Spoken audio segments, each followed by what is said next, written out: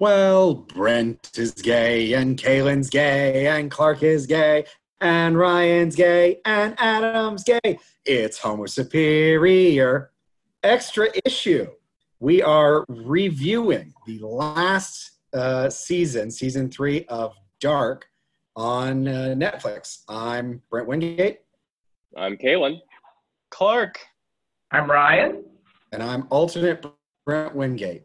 Okay, so there's a lot to cover. We've reached the end of the third cycle / season of the hit time-traveling show Dark, and it does not make anything any simpler. So at the end of the last season... Oh. I was just going to say, spoilers ahoy. If you have not watched any of Dark or the third season of Dark, don't listen to this. Only come and listen if you have seen all 3 seasons and you've seen it 4 times each, so you can understand what happened. Also another side note, if you haven't seen any of it, you could listen to our entire review and be very confused and be fine and still watch all 3 seasons. It would be like you're watching. You're going to be confused. All right, another side note, don't listen to this podcast, period. All right, guys, we gotta get on ahoy. Okay. So at the end of the last season, we were introduced to the possibility of alternate worlds, and this season gave us that good and hard. As an alternate universe, Marta saves the current universe, Jonas, from the apocalypse, which reveals a timeline where similar events have and will happen, but sometimes at different times and sometimes by different people. For example, we can tell who is the alternate universe Marta because she thought Banks would work for her at one point and never changed her mind about it. This is, once again, a very difficult show to fully summarize, but I guess here's our attempt. So there are 2 sides who have been fighting for control of time. The Dark, which is run by older Jonas named Adam, which seeks to end the infinite loop of time travel by destroying all time altogether. And on the other side is the Light, which is run by an alternate universe Marta, who is sometimes called Eva, and she seeks to preserve the knot of time by using Adam as a pawn to continually remake the loop that keeps everyone alive, even if miserable. But as always, there's a third way with this show, with the amazing Claudia, who has discovered that both the current universe and the alternate one are branches of a third universe, which began after H.G. Tannhouse's misguided attempt to bring back his tragically killed son, daughter-in-law, and granddaughter. In order to break the cycles and let Regina live, Claudia has young Marta and Jonas save Tannhouse's children, preventing him from creating a horrifying infinite loop of misery that lasted forever. Okay. So that's a lot. Let's start the way all of our loops start. Kaylin, why don't you take it? Why is this the worst? Why? Oh, we're starting with the worst. Oh my gosh, I was ready to talk about the best. Why is this the worst? I threw you for a loop. You threw me for a loop. It's like an infinite loop there. Honestly, I'll just say there's a lot to like about the show. I will say the religious allegories are a little too on the nose. I mean, Adam and Eva, come on. You know, we get Adam and Steve, you know, that gay couple that live down the street from us. You know, it's like the religious allegories are just like a little on the nose. I will say the dialogue of the show, they all speak in cliches. All the characters do, as much as possible. Like, it doesn't sound naturalistic at all, even though we're reading subtitles and it's in German. I wish I understood German to see if it like would sound more natural to my ears. But that's like those are like my only real issues with the show in general. I do think season 3 could have benefited for maybe an additional episode or 2 to let the story breathe a little bit and to get more time in Ava's world, basically, like Marta's universe where Jonas never existed. I would have liked to have seen more of that. And I felt like I think we could have used more time in the third world or the original world, because I felt like that kind of came in almost like as like in the climax of the season of the entire series, and it didn't give us any time to kind of absorb everything that was happening. But that's my worst. Ryan, why is this the worst? It is very hard to pinpoint something because it will come off as something that is great. With that in mind, I think you could maybe pinpoint the ending as maybe being a little too happy, too much of a happy cliche sort of ending. But that is even a stretch, and I'm basically reaching at anything to find why it's the worst right now. Clark, do you have anything? All of Kalen's points I would like to refute at some point, or maybe not need to. My only real issue was the janky special effects that happened in that time tunnel. Yeah, they're also not great. You didn't like the little fairy angels moving through That was my only issue. Or when they were standing at that Art Tech House exhibit. That's exactly what it reminded me. That's exactly what it was. Yeah. And they turned the fucking light corner. Yeah. Kalen, I will say one thing that I did have a problem with, both with the religious thing. With the religious thing, it was that it felt like they were noting that there's like a religious aspect to this, that they are continually giving birth and that they're gods, but they didn't feel like there was any kind of more metaphorical payoff. There was nothing about it that I really felt like it felt too surface level for me. Correct. The thing about the dialogue is that the show basically requires you to trust it to have some compelling story. And so they stole the characters for so long that the characters just end up saying the end is the beginning and the beginning is end over and over again. And it, like, on the one hand, okay, a little repetition is fine given the nature of the story, but man, I feel like I've seen that and heard that in German so much more than I thought I should. I know how to say that in German, and I won't do it on podcast, but I know it now. I just believe in terms of the religious allegory and stuff. The show's called Dark. It's about creation of worlds. And so obviously it's going to deal with Adam and Eve, because how could it not? If we're not dealing with creation of worlds and coming from nothingness, how can you use that without dealing with that religious allegory? Well, sure, in a Judeo-Christian way, but obviously we're talking about Germany, so yeah, you would more than like other religious, creation myths. I will also say, if I hear a glitch in the Matrix one more fucking time, I'm going to jump inside. It's like that, like Jonas. That movie came out before you were born. Stop it. Well, we don't know at this point when it was fun. But I do love that the translation of it is like, "Eine glitch in the Matrix," and you're like, that's not really German, is it? Close enough. All right. Oh, sorry, Kalen. Oh, I was going to ask you what you thought was the worst, and then we can go into the best. Oh, I was just confirming. I was agreeing with you. That was my way of doing it. Reverse order. Clark, why is this the best? Jesus Christ. I explained it to my roommate, Denny, as I inadvertently have found out that my favorite television shows are quote-unquote long-form mysteries with a purposeful expiration date dealing with fixing a world that was never supposed to exist. Going back... I love that genre on Netflix.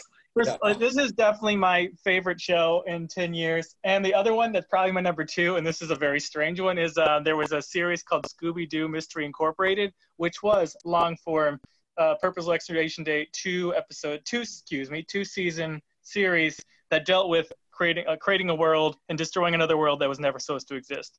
I don't know why that's suddenly my genre, but it is.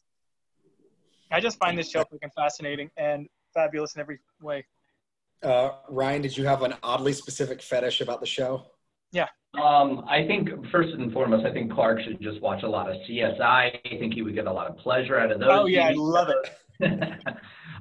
No, it is one of the most thought out shows that we have ever seen in any sort of fashion ever. Like, it is so thoroughly thought out that, like, I think it could go up against any TV show. And with that in mind, every article that I read about all this, because I was infatuated with everything, all the little things, all of them said it's almost as if the writers knew where the ending was when they started. And you're like, shut the fuck up. First of all, that's dumb. But also, yeah, because they wrote 3 seasons. So they did know where it was going to end up. But with that in mind, it's just so well thought out. There's literally no loose threads except one, which they make fun of in the very last episode, which we'll talk about at a certain point. But yes, there's no loose threads. You can try to go back. They fucking do everything. And so much incest. I love it. I love it. If I can add to that before we go to Kaylin, it does have a certain feel like their future selves gave them the script, which I'm going to write that was going to be the script. It's just staggering how complicated it is, and that 2 people basically had that in their minds. Kaylin, why is this the best? So I agree with everything Clark and Ryan said, and even what you said, Brent.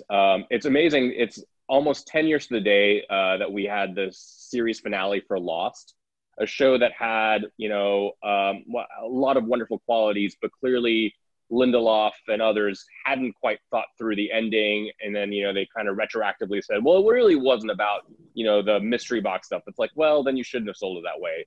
Whereas Dark, I felt like they meticulously plotted every single point of how the characters interacted, how they all related with one another, and how to keep the especially in season 3, which even though I felt like I was being a little too negative when we were talking about why it's the worst, the fact that it was juggling different timelines, different worlds, and then showing the same character over and over again, and I was never once confused. They knew how to use visual cues very well with when we're talking about Marta and her shitty ass bangs from her world, to older Marta as Ava, or middle-aged Marta and then older Marta, and then you've got the different versions of Noah, different versions of Jonas, different version of Bartos, all of them. But also, look, as comic book fans, some of my favorite tropes are well-done time travel stories and parallel worlds, like a multiverse.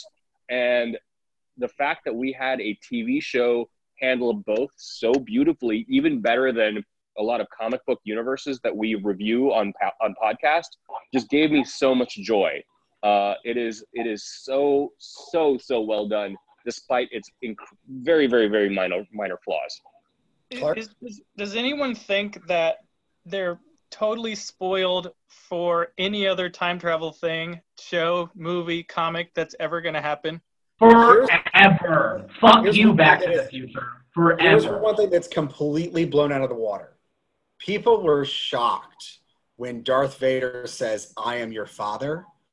This show is like taking that and revving it to 100. Like, fuck you if your big reveal from now on is some familial relation, because this show has grandmothers on daughters. It's got grandfathers on grandfathers on grandfathers. Those were thrown out so casually. So I'm my own grandfather that killed my own mother. That is my sister. That is my mom. That is my aunt that I fucked. Like, they are fucked forever. Like, that is not a trope we can use anymore, because Dark did it best, which I love. So, creators going forward have to be smarter. It's funny that you mentioned you mentioned Back to the Future, because I actually think that the writers, the 2 German guys, they watched Back to the Future and they're like, there's something good here, and we can find a way to make it more German, darker, pardon the pun, and just find ways to make it internally consistent in the same way that the first Back to the Future movie, I would even argue the second Back to the Future movie worked, 25, 30 years ago. But they comment on Back to the Future in season 2, when Egon's talking to Claudia. That's like the only other time they really mention another time travel related show or movie. Which makes sense, because that was in 1986 and Back to the Future had come out in 1985. So, yeah. Great. Yep. I think for me, to add on to your point, Kaylin, the cinematography in the show is extraordinarily impressive. They take so many very simple sets and locations and really make them feel expansive and like you're where the characters are at all moments in time. Like I just love for example, I thought it was kind of repetitive at first, but now I really like it. The side by side where they have a young version of a character versus the old. And the thing that I really like about it now is that there are characters who are in parallel universes. And it's kind of hinting at this kind of crazy framework of time where there's a young me and an old me, but in this world, there's also a completely different version of us that is existing in tandem. On top of that, Brent, I would also say in what Ava did was even within her world, she created 2 different tracks. The infinity symbol, where you've got Marta going in to save Jonas in the other world to bring him to her world. And in the other universe, when she doesn't go in because Bartosz comes and tells her not to go into the house. And like that's happening in that world. And it's like the level of complexity, yet it doesn't feel like it gave me like a headache in the best way possible. Like it doesn't ever fall apart. The narrative never falls apart. So let's continue on that. Let's get into some of the characters. What do you guys think of middle-aged Marta, old Marta, Eva? What's your take? I do on want to say quickly, it's not 2 German guys doing it. Janta Fries is a female. Oh, thank you for the correction. What was your question? Marta, middle-aged, older, Eva. Middle-aged Marta is just a throwaway. Don't care. But she's not necessary anyways. Yeah. I never really cared for Marta in the first couple of seasons. I always felt like she was just like, she would never meet any kind of Bechdel test. Like she was just completely like a reaction to Jonas and Bartosz, and you know, she's Ulrich's daughter. She's Mikkel's older sister. You know, Magnus's younger sister, and then she finally has some agency. I think in the 3rd season, which was by design. But like the fact that she's the mirror image of Jonas / Adam makes a ton of sense. I really liked Ava, and I loved her especially in the final episode when she wants Adam to shoot her and saying, we're just going to start the cycle over again. And then he doesn't. And like, she's honestly surprised, and they have a very tender moment. And it was like, it just made me love her even more. That like this cold, calculating, you know, sophisticated character had an incredibly tender moment with, you know, the person that she at one point loved. Just was so well done. Ryan. So season 3, it was a very different vibe because I think it was slower pace in the first 2 seasons, and they had to expedite the other world, the second Earth 2, if you will, and then the origin world. They had to expedite that, but it didn't feel expedited because you knew where everyone was going to land. So I loved it so much. The only thing that maybe didn't benefit from it is all the ancillary characters did not get as much screen time as they normally would in the previous season. So that, I think, but it was necessary because they ultimately knew it was about, unfortunately, Adam and Eva. But I think it was done well, and it made me like Marta so much more, which I needed. And also, if you ever don't see your friend for a while and she shows up with bangs, you know what that's about now. So I think everyone should think about that, because there's, to me, that is the Clark Kent wears glasses of characters that I'm like, who the fuck is this bitch? That's not Marta. That's not the same idea who she is. I do want to say, I mean, I still, it's going off slightly, but it'll drag back to what we're talking about. Katarina is my most hated character in the series. I despise her. I do like Earth 2 version, and I love Real World version, but I hate her. And for the first 2 seasons, Marta was just a baby clone of her in terms of just like reacting to things, but also being kind of stroppy and annoying at the same time. And so her becoming a full-fledged character, very interesting character, without Jonas existing, I really enjoyed. Yeah. I would also say, adding to that, Clark, I like Katrina, even like Earth 1 Katrina, in the third season when she's stuck in the 80s and she's conspiring to break old Ulrich out. And then you realize what a monster her mother is. Oh yeah. Holy well, that's fuck. the problem. But I don't like having to sacrifice my hatred for somebody because my hatred for the person that created that person tries to trump it. So I was fighting the producers on that. You should watch The Housewives sometime. I used to. What do you guys think of the additional character, the punk bluegrass band of Martha's young child, Martha's middle-aged child, and Martha's old child, aka the Flip Trio? Creepy as fuck. Creepy as fuck. Like, I remember, I guess the first time we really see them is when they kill, what's his face, Doppler, Heigl's father. Burnt toast Doppler there. And you see the kid come in and he's got the crazy eyes, and I was like, I'm gonna have fucking nightmares after this episode. Like the middle-aged guy is already kind of creepy looking, the old guy, whatever. But that kid, like, they need to keep casting him in like every horror movie ever, because that's gonna give everyone nightmares. I'm never going to be able to see an apple the same way again. And did you see how many times people would eat apples for the entire series? It's like, I can't eat an apple without slicing it with the knife and putting the fucking knife in my mouth. Yeah. Well, apples are ruined. Apples in TV shows and movies always annoy me because I'm like, oh yeah, this asshole's eating an apple. Fuck off. Stop using apples to show that you're a dick. I mean, this is Adam and Eve shit, so it makes sense. Yeah. Like I said, the fucking religious allegory is out of control. That's the point of the show, though. Sure. With that said, I like seeing how, first and foremost, the scenes where the time to display kids of them. Hey, Ryan, stop talking.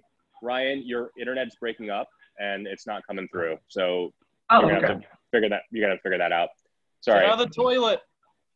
Ryan, maybe you can go to your neighbor's place. He might have better Wi-Fi. Him and his annoying new dog. Do you want to try it again, Ryan? Yeah, just seeing the visual of the older and younger kid of them come together and use their hand motions in the same exact way was just so frightening and scary.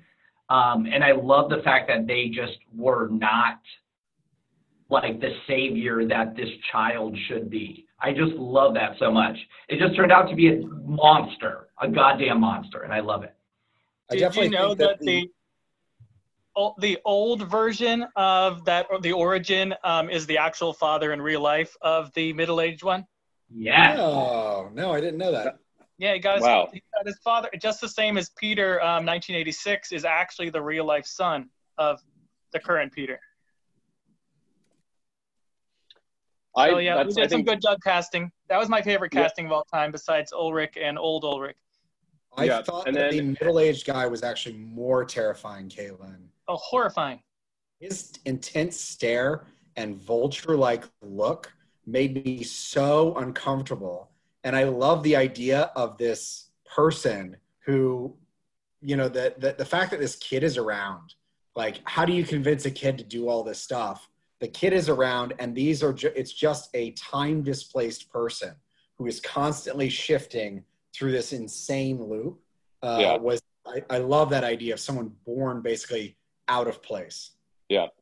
It took me a couple of times to realize that the relation was he was Agnes's husband and Trance's father. So I didn't pick up on it immediately. Which makes Jonas his own great-great-grandfather. Yeah. Nothing wrong with that. So I know they had to do it. Is it weird that like two beautiful people gave birth to like a complete creepo, giant bug-eyed insane person? That's how it usually happens. Two beautiful people make an uggo. But remember, they're related. They're related. So like when you have incest babies. There wasn't too many incest people. Clark, when you have incest babies, sometimes they're hot and sometimes I didn't know that. This show could be called Incest Babies. That's it. No, they're going to do like a Muppet Baby version where they show them as like 3-year-olds. Yeah, it's the prequel, Incest Babies. All right, let's move on a little bit. What do you guys think about, I think one of the huge promises that the show tries to make, that it can show you the transition from young Jonas to old Adam. How well do you guys think they did that character arc? Do you think this season really filled in the remaining gaps we needed? Yeah, I think sorry. Oh, go ahead, Clark. No, go ahead, Clark. I think it purposely didn't go far enough because you wanted to, at the very last moment, you wanted to explain why Adam was obsessed with older clothes. Yeah, you wanted to see medium Jonas almost become him, but like at the very last minute you see him when he's thinking and doesn't quite know what's happening, but also like mentally there might be tears going on. They purposely, right. He kills his freaking mother. So obviously they show it far enough to know that he's going to turn into a piece of shit. And he's starting to get all the rash / disease / like electric burns on him. Clark, you actually read my mind. I was going to say the same thing. I think because they wanted to have that very shocking scene when Hannah comes back to like 1910 and, has her daughter, who ends up being Bartosz's wife later on. Just how horrific when Adam kills her in the bed. Like they needed to like have that shocking moment and not fill in the gap of like, the hottest possible Jonas when he's got the hair kind of slicked back and he's got like the turn of the century outfit. And then, I'll jerk off now if I want to. This is a gay podcast. But then showing like the sort of young Adam, you know what I'm saying? Like when he, like you see him being disfigured, but he's not jowly like old Adam, for lack of a better term. Yeah. So the shock. Sorry. The shock was no. It's fine. The shock of that scene was needed, and so they shouldn't have filled on the gaps. They did that correctly. Do you know what the greatest thing that they fixed in season 2 was? The constant weird gross wetness that was under Adam's eyes the entire season was gone. He actually I couldn't pay attention whenever he looked just like slimy under his eyes at all times in season 2. So I'm glad I didn't notice that, Clark. I didn't notice that gross feature. You need to look because it's not great. All right. Moving on to some plot stuff. We did just talk about Adam killing his mother. What did you guys think about Katerina kind of becoming a crazy time-traveling mess? I love my favorite thing, and the thing I immediately went, to. Do you remember in season 2 when at the second to last episode in like the 6 months earlier part where they go to the lake, and God, I just lost her name in my head. Where the fuck are you? Magnus and Bartosz are talking. Magnus and Bartosz are in the lake with Marta, and they're like making fun of her and talking about like the old drowned woman that they found in the lake once, and she still might be there and pull you under. The very second that Katerina's mother killed her, I was like, she's going to drag her into the lake because she's going to be the drowned woman. And they fucking did it. And I was like, so they were making fun of Marta and being like, your own mother is going to like drag you down and be a fucking monster. Oh, it's so good. I completely forgot about that. That is a good catch. Good Lord. I forgot. I was going to do this earlier. Who watched all 3 seasons in this last, like right after season? Okay. So I did. So yeah, so I definitely was like immediately on like digging through all of the stuff at the same time. Ryan, what did you think of Katerina and her goal to save alternate universe Ulrich? I thought it was pointless, but I did love her just getting crazier and crazier as it was going along. I think this season was not about Jonas anymore, and I really just like that. It was about Claudia and Marta the entire time, and I was kind of here for it because it it was weird to concentrate so much on him when you knew there were so many other moving parts. I think they did themselves a disservice to not spotlight Marta earlier, honestly. Yep. And I mean, getting bangs is always a bad decision. I mean, wasn't that? I think that was purposeful. I know it looks bad, is what I'm saying. No, it was purposefully bad. Okay. No, Clark's right. It's deliberate. Like, by making her a character that didn't have agency at first, then giving her agency was very smart. It's definitely a show that, like, I think now that you have all 3 seasons, like I've been telling some of our mutual friends, like, you need to go and like watch this now. You know, it's what is it? 25 episodes. You'll be able to knock it out in a couple of weeks, or like a couple of days if you're a crazy person. It's just absolutely so well done. So one thing I just want to quickly mention, it's more of a question really, is Hannah, when she's in 1953 and she gets pregnant and goes to have the abortion and she sees the young girl, that was Katarina's mother, yes? Yes, and I want to dig into that for a minute. So she obviously, that was not actually Katarina being born, because it would be too early in terms of time period.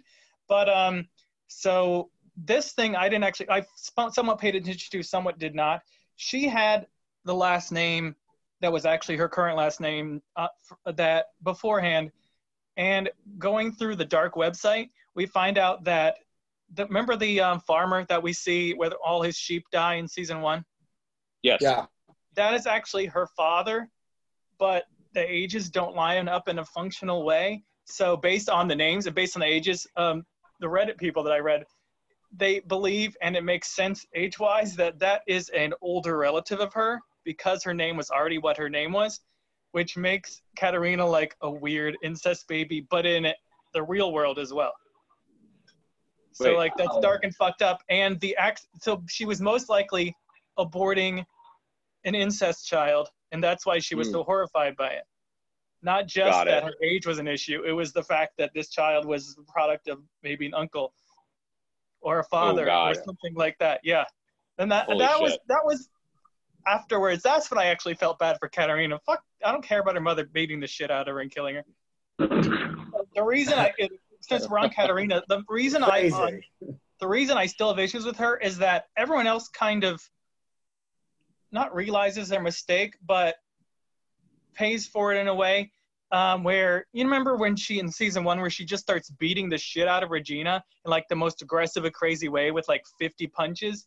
We see her mother do the exact same thing. And the fact that she doesn't have any thought process about her past to continue this tradition is horrifying. And that's what I find really horrifying by her. Do you think that part of the mechanism of the show is that a person needs to time travel in order to have real agency? They don't just seem like a victim tempest tossed by fate. By going through the process of evaluating their past, their family's past, and what goes on, that is what gives them some mechanism for like dealing with their reality now, right? I believe Charlotte from season 2, she did not time travel, and I thought she was on the fucking ball and figured herself out before she ever time traveled. We barely see her this season. When Ryan talked about people not having screen time, she definitely had no functional screen time this season. But I think her point and her learning process happened in season 2 before she time traveled. I think it inherently, we know it's a closed loop and everyone needs to play their part. We know how it's all going to end. But every time someone time travels, like, I'm going to fix this, it only makes things 1,000 times more complicated and 1,000 times worse. I think they're idiots for trying to even get a handle on time travel. All of them. And ultimately, the reason why time travel doesn't work is because time travel doesn't work. Like, it circles back on itself. It's really strange. And Katarina never learns a fucking thing. Yeah. I mean, she dies before she can functionally learn something about herself. Yeah, but at least, I don't mean that she has to learn something. more that she's taking matters into her own hands and kind of recognizing that the decisions she makes are her own, even if she is going to ultimately fall victim to some fate written out in the script. Yeah. Well, what do they say at the beginning of the season? It's like, there's a quote, it's like, it may be your own free will, but free will is not its own thing, or something like that. Something that it's a quote from, is it Kant? It's not Kant, but it's a man can achieve whatever he wills, but he cannot will what he wills. Exactly. Yeah. We can't decide the stuff that motivates us. That is kind of set in some inherent part to us or trained in us, but we can decide to do what we want to do. Which is time travel. I will say, because I think one thing as far as the plot goes that I found really fascinating was that this is the first show I've seen with an implied plot line, which is we follow in the first 2 seasons a universe thinking it's the only one and then discover it's not. And then the rest of the show is a kind of mirror set of characters where we don't see the characters we know perform, but we know they're doing some similar stuff along the way. And I think I love the idea because it makes me wonder how well the characters in the alternate universe would be successful. Like, we don't actually see Katarina go back in time in her universe, but maybe she doesn't get killed by her mother. Maybe it's someone else, but the body still appears. Well, remember, that universe doesn't exist. It only doesn't exist after time travel is created by what's his face, whose name I can never remember. Tannhaus? Tannhaus, yeah. Tannhaus. So if Katarina could, in that universe, couldn't go back in time. You see the paradox there? No. In the universe that I'm talking about, that is that is the why of these universes. There's up until Tannhaus splits things, and in one of them that we've been watching the entire time, Katarina can go back in time. But in the other one where they can do the infinite loop back into that timeline and either change whether or not Adam lives or dies. But I guess, I mean, it's probably the case that the things that would happen to the characters in the alternate universe are the things that would happen in the one that we've seen currently. But I like the idea that all that is kind of implied. It's implied, and it's also it's tweaked a little bit because, like, in, let's call it Earth 1, Earth 2, and then Earth 0. Earth 0 is the original universe. Yeah. 1 is what we've been seeing, and then 2 is what we were introduced to in season 3. So in Earth 2, you had Ulrich go back, but he goes back to 1986 instead of 1953. So, like, if Katarina did happen to go back, we don't know where she would go back to. She could go back to, 1921 or I guess 1920 really, which is 33 years before 1953, or even in the late 19th century. So it's just hard to determine what it is. But I do like that they didn't have to show it. I still wish we got a little bit more time on Earth 2, just so we saw some of the mirror effects of from Earth 1. But I think spending a little bit more time with these alternate characters would have been, I would have enjoyed it. Well, why don't we get into that then? Sorry, Clark, were you going to say something? I mean, I felt like I didn't want it and didn't need it. In season 1, we only spent the full time in one timeline for the first episode, much like the same, we were only focusing on one world for one episode. And they kept threading the other world throughout the rest of the episodes, just to about the same amount they would do like 1986 in season 1. Also, we had to deal with 2 worlds and not even just 3 timelines, but filling in every single blank created in every other year of all time in season 7. So that, if we had 30 episodes, we could get to all that quite in depth. Also, I don't need to know Katarina in World 2. None of them had gone to that point where everything seemed about a year behind in terms of how they were going to realize about time travel and everything else. It just seemed very not quite ready for them. I think if I wanted, I do think it should be expanded, but I think the area that they should have added to it is in Claudia specifically. I think that her being this kind of agent that's acting independently, semi-independently of the light and dark, and she's got her own agenda. I would have liked to have seen more where they show her plotting and planning and her subterfuge so that it didn't feel so rushed at the very end when she comes in and says she's got an alternate plan. Ryan? I completely agree. I think she was the one missing element. I loved her since she showed up in the 80s, obviously, in that outfit. But, like, the very first second, yeah. We all loved her. But, like, no one, I don't think anyone at that time knew she would play basically the pivotal role, maybe even a little bit more than, like, Jonas and Marta, because she basically did figure out the entire thing and made everything happen. I think spending more time with her, I could almost see season 1 spending time with Jonas, season 2 spending time with Marta, and then season 3 spending time with Claudia, like as the sort of main protagonist. I feel like if we had seen all that, nothing would have been a surprise come season episode 7. It would have been like, oh yeah, we saw this for the last 3 episodes. We know what her plan is and what she's trying to do. And I don't want to know that because we've never fully known that, and that was kind of purposeful. Well, then my edit to that would be an additional episode of her, of like having the reveal and then kind of going back to show what she was doing. So the surprise isn't spoiled, but you get to see more of like how she did this, because I do agree with Brent that it was kind of a Deus ex machina there, which I guess happens in these sort of allegorical tales. But I also agree with Clark that we needed the surprise. All right, so what do you guys think? Do you think that in this season we kind of got the real idea about who's the side of dark and who's the side of light? Because we had heard that terminology used in the prior 2 seasons, but it was always extraordinarily vague. Do you think that it would have been better for us to have learned their motivations sooner? Or do you think it would have given too much stuff away? No. Too much stuff away.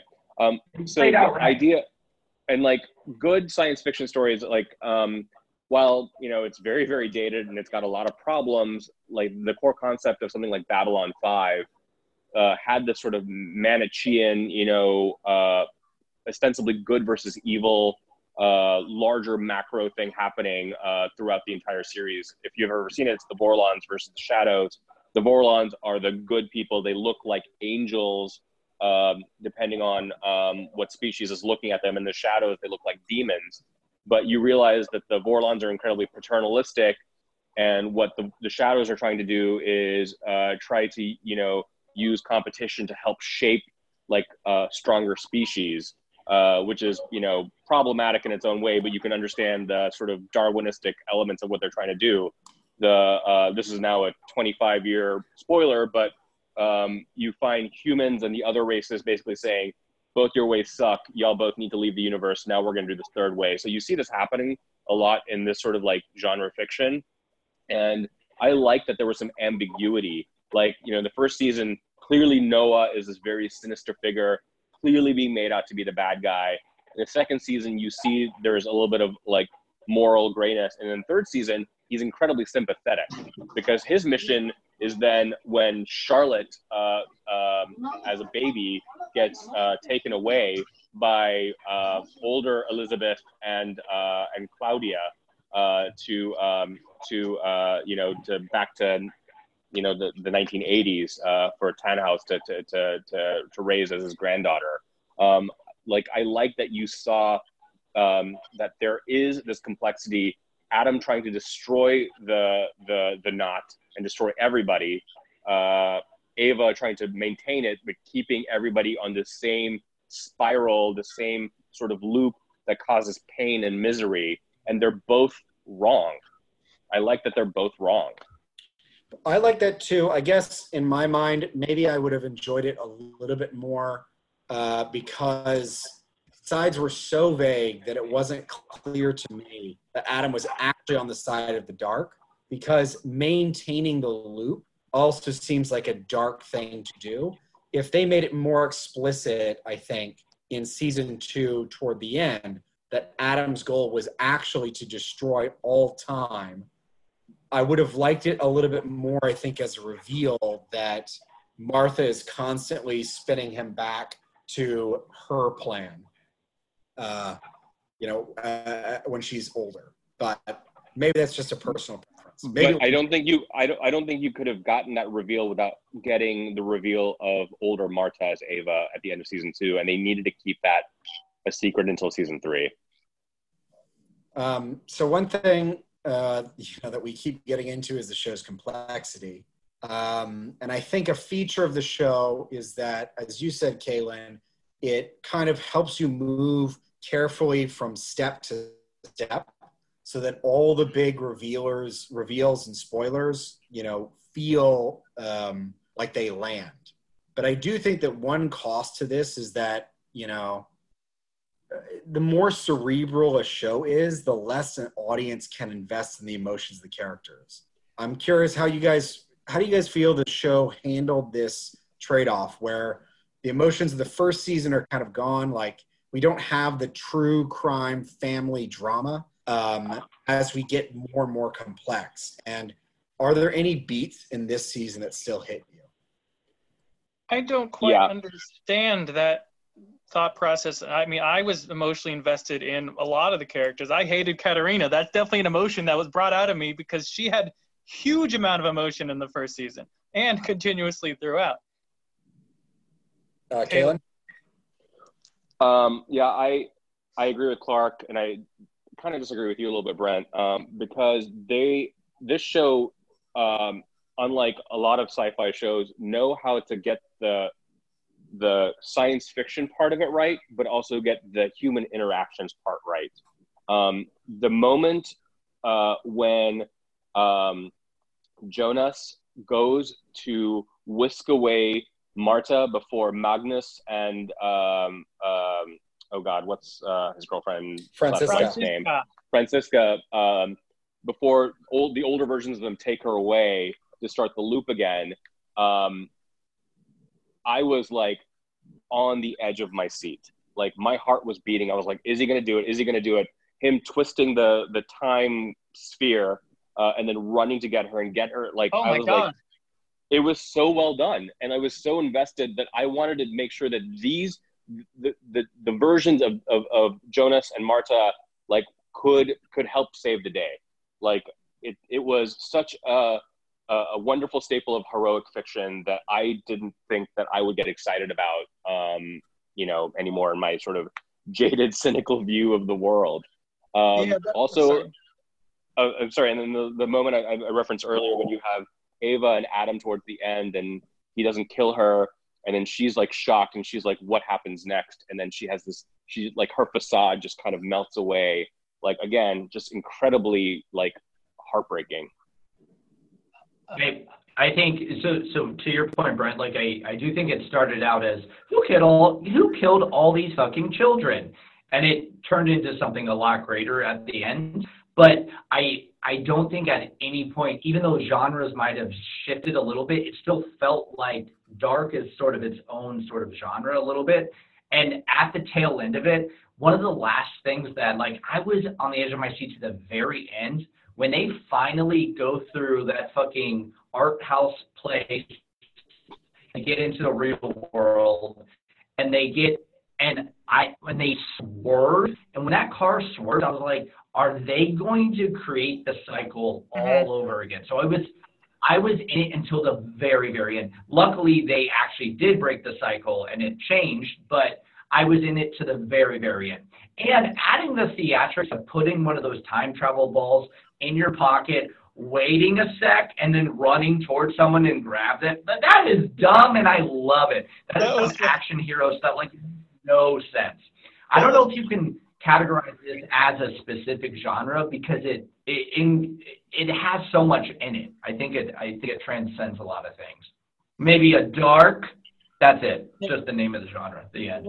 We needed that superhero, like, hero moment in the end of Totally. episode 7 because we weren't going to get that huge, like, insane rush in season 8. It was going to be, I mean, you know, kind of working it out by conversation instead of by action in a way.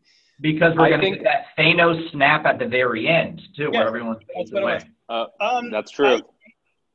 My favorite emotional bit in the entire series is after Claudia quasi-murders Egon, and she goes back to her house and is, like, washing the blood off her hands and, like, slowly freaking out and, like, you know, goes against the door, against the cabinets and starts crying and stuff was absolutely fabulous. I mean, from the very first moment, you're invested in Claudia without really realizing why, other than the fact that she looked great. The last moments of that show before we get into real world, when everyone's disintegrating, was so well done. They show Claudia up, you know, Claudia is like my centerpiece, and they show her slowly disintegrating and realizing that, like, she's done it kind of thing was really good. But weirdly, my favorite moment, and I like him but wasn't invested as much, was Medium Jonas, when he, as I said already, when he starts disintegrating, I thought was crazy powerful and really, really good moment. Just emotionless. Yeah, I definitely, Ryan, to your point, I definitely got moments of Infinity War, of, like, when, you know, you started seeing the snap and everybody sort of disappears. Of course, this is the benevolent version of it. Like, the gold sparkles. It's almost like the end of The Good Place, too, after they go through the doorway. Like, you know, Good Place spoilers. Sorry, everyone. You've had your time. If I can defend what I was saying. Please do. We hate you.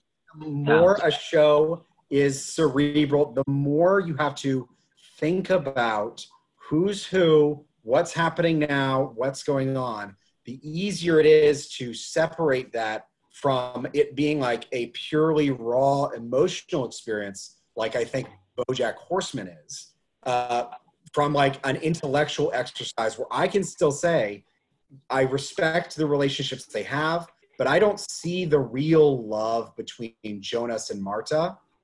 I will say there are certain characters that I do think really nailed it, like Claudia and Regina. I thought that relationship really held up emotionally over time, but a lot of them start becoming this kind of, you know, philosophical paradox exercise where you feel a lot of pity for characters, but you're not necessarily invested in the same way you might be in a show that, like, really focuses more on basic interactions. Kalen? So I agree that I think the romantic chemistry between Jonas and Marta, like, up to the end of season 2, felt very forced. Like, and mostly it's because Marta is not a character until season 3. She is somebody who reacts to the environment around her and the characters around her. You see it a little bit more in the 3rd season. And it's the 2 moments that I mentioned when Jonas comes in and does the superhero moment with the time sphere. And at the very end, when Ava, like, lets down her guard, that you actually feel like, okay, there is a real connection, even after infinite lifetimes of this animosity between these 2 former lovers / aunt and nephew, that you know, you can kind of see it. But I think going back to what I was saying earlier, like, you know, it's the 10th anniversary of Lost ending, where Lindelof, who is a phenomenal, like, TV writer and creator, basically sacrificed the cerebral aspects of Lost to give an emotional ending. And I remember, like, at the end of Lost, I remember crying at, like, how the characters were interacting. And then I thought about it for a day or two, and I was like, wait a minute. Like, that didn't really, it couldn't catch the check that it was trying to deposit. Like, it was completely, the way that they set it up was like, we're going to create this mystery box show and we're going to ultimately answer questions. It didn't answer a lot of questions. It just wanted to tell the story about the human condition. Great, but that's a bit of a bait and switch for people who are watching for this reason. Dark was able to do both. It was able to give me the cerebral aspect, and it was, for the most part, able to give me the emotional interaction and impact that I really, really wanted. Lost became a show that was the internet shipping different couples and then the producers deciding how to romantically connect them. At the end, when they bring what's her name? Juliet and Sawyer. They're like, oh yeah, this is the last episode. Let's make them have an emotional romantic connection. You're like, who gives a fuck? Why is this what we're dealing with now? I cried at that scene, but really, I was like, ugh. Yeah, I did. But that's 10 years ago. But for one day. So now that the timeline has collapsed, do you guys think that this was a happy ending? Do you think it was something more akin to Mad Men, where it seems like a lot of people have been prevented from suffering, but given the show's themes that people are going to suffer, still, there's going to still be chaos. Clark, what do you think? It seems happy, but you get the metaphor with Hannah. Hannah's dark fucking metaphor. I didn't mean to say dark, but it actually worked really well, where she was like kind of happy that she thought the dream where she thought the world was going to end. And you're like, Jesus Christ, I thought this ended really fucking dark, but also happy at the same time. We got cute queer couple getting together, and everyone loves Wohler and his non-eye with Hannah and stuff. But it still was like Hannah is fucked up to the end. Yeah. Well, some people are just who they are in every universe. Yeah. I was happy with that. Yeah, I felt a sense of happiness at the very end. I like seeing all the people in this sort of origin world sort of just being like, wouldn't it be weird if there was 18 more people here? Anyway, drink. I loved it. I thought it was done well. It was sad, but in the way that it's just fucking coming to an end. A lot of these people just never fucking existed, and that's sad, but also they don't know that it's sad. Just like the way you feel when you die is what I equate it to. Yeah. When you die. So those people never existed. They were just characters that, they weren't real. So I don't feel too bad for them because they did what they needed to do in order to make the real world non-broken. Yeah, they sacrificed themselves. Yeah, no, I was gonna say, for Hannah specifically, I mean, Hannah's, batshit crazy, but she's a compelling character, and she, suffers a lot in the show, and, she constantly feels like she's got a lot of grievances. And so for her to, have a nightmare, if that's the way she views it, in the real world, Earth Zero, that, her suffering has ended, and then there's just this sweet release of oblivion. Of course she's going to feel like I can just be now. I can just relax. So I think that that was a character beat that made a lot of sense to me. I definitely predicted the last very second where she goes what are you going to name the baby? I like the name Jonah. So it can't not. Yeah. It can't not end that way. It can't not end that way, but it's also okay, all right. So, the end, question mark. We get her crazy face at the very end. That's the last thing we see is an insane woman looking at us. God love that crazy face. Crazy face work. She does so good. Okay, so I'd like to pose one last question. With what happened to his mother fucking eye/arm/ what happened with him? Paperclip accident at the office. The real actor had an accident, and then he was already cast, and then when he brought him in, he already had a fucked up eye, so they're like, let's just do it. And then he became a fan favorite. Then they can't tell you. That would ruin the fan favoriteness of it. Yeah, they should never answer it. It's perfect. Was that the last Red Ryan you were super concerned about? Yeah. Yes. I was like, a fourth reality shows up with 3 heads. It's all the Martas, and they're just and then they just poke his eye out. What the fuck else would it be? One has bangs, one has pigtails, one has shaved all terrible haircuts. Yeah. Did anyone annoyingly laugh to yourself when it turned out he didn't have a fucked up eye in Earth 2? He just had no arm. That was funny. Jesus! Who is that guy? Poor guy. I will say, whenever I watch Hannah's crazy, and then I think, oh God, am I just being sexist toward a character who doesn't really deserve it? And then she does something which is fucking crazy. Yeah. both things can be true. I think, because she is a woman, like there are double standards. Like it's the Skylar effect, it's the Carmela Soprano effect. But and the men around her are also kind of terrible in their own way. Ulrich, is a piece of shit. And even Egon, who is ostensibly supposed to be a really decent guy, especially when he's younger, still treats her like crap. And she has this great moment. She's like, wherever I go, no matter where I go, you're all the same. You're all the same, people. You use me and you abuse me, and then I just I realize I'm better off on my own. All right, so last question. Don't mean to subvert you, Ryan, but I want you guys to give the season a ranking, give the entire show a ranking, and then I want to do something that we haven't done before, which is I want you to say what you think the big takeaway from the show is. So I can start. I think I'd give this season probably an A-. Nearly perfect, really good, but I do think it lacks a little bit of fullness, especially in the Claudia kind of filling it in area. I don't need to see all the alternate universe because I know what this universe is like. Show overall, solid A, really great.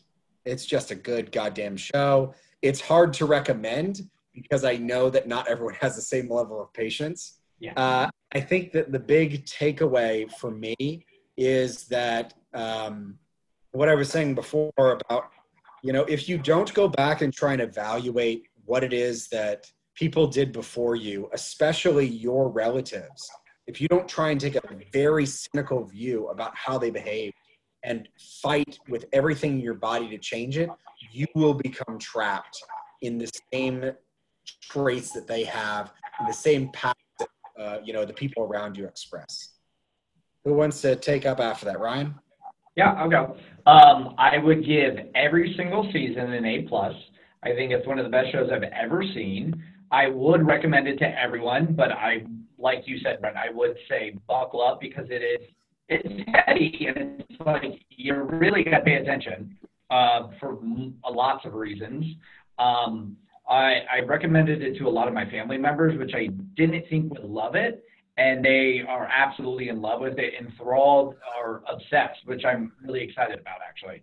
I think the overall theme for me is life and death and just how people handle that. So people are, even when they think they're going to die, maybe the last scene with Eva, where she thinks she's going to die, she's got to make peace with not dying on her own terms. So I think it's about life and death, how there's a certain, even that deja vu thing that What's-Her-Face said at the very end, it's like just being okay. You don't get to choose how you feel about it, but it inevitably will happen.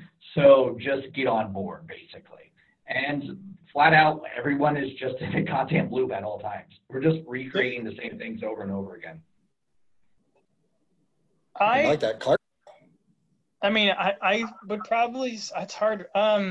Definitely an A+, an A-, and then an A, I think, probably. That's what I just literally thought right now. So season 1 is my favorite, season 3 is my second, season 2 is my third.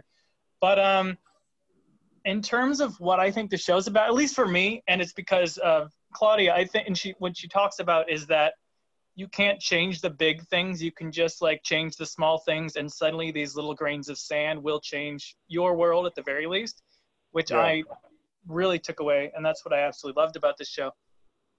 And what was your second question? I already forgot it. I just got 1 and 3 in there.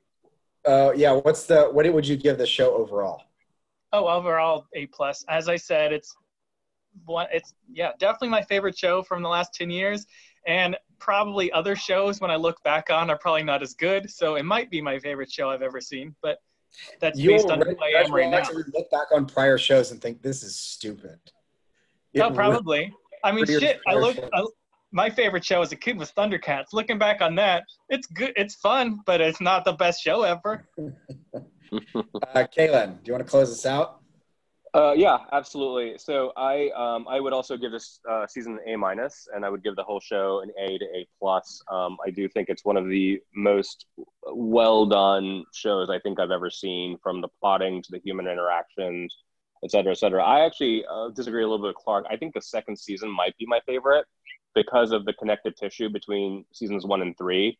I remember the end of season 2 gasping when they were like introduced the whole concept of alternate worlds, because I wasn't ready for that, and I was like, I think leading up to it, and also I think I love the penultimate episodes the most. Yes. From each season, and like clearly the 7th episode in season 3 was my favorite, and then in season 2, when they go back like slightly in the past in 2019, when they're all really happy, and like, Jonas, after he's got the strangulation marks on his throat, he's there and he's like observing all of this stuff. Like, I was utterly floored. It was so well done. And then you had another question about what should I take away from it? Yeah, what do you think is the big takeaway for you? I mean, the thing is that I think is the utter sort of patterns that we see in our everyday lives, and how we end up like being in these patterns because of who we are. I think they took that, and then they took that subtext and they made it text, which I think is very much a show about the human condition. I think it's incredibly smart. I stand Bartosz. Bartosz. I used to hate him, and I fucking loved him in season 3. Well, this has been our review of Dark season 3, and then a little recap of the season altogether. You can catch Dark on Netflix, and you can catch us on SoundCloud, iTunes, Spotify, Fuck Noise, Blueville, and wherever cell phones are sold. Dark FM, the dark web. Yeah, dark web. Bye, everyone. Bye. Bye. We're just going to keep going until Kaylin presses unrecord. Please stop.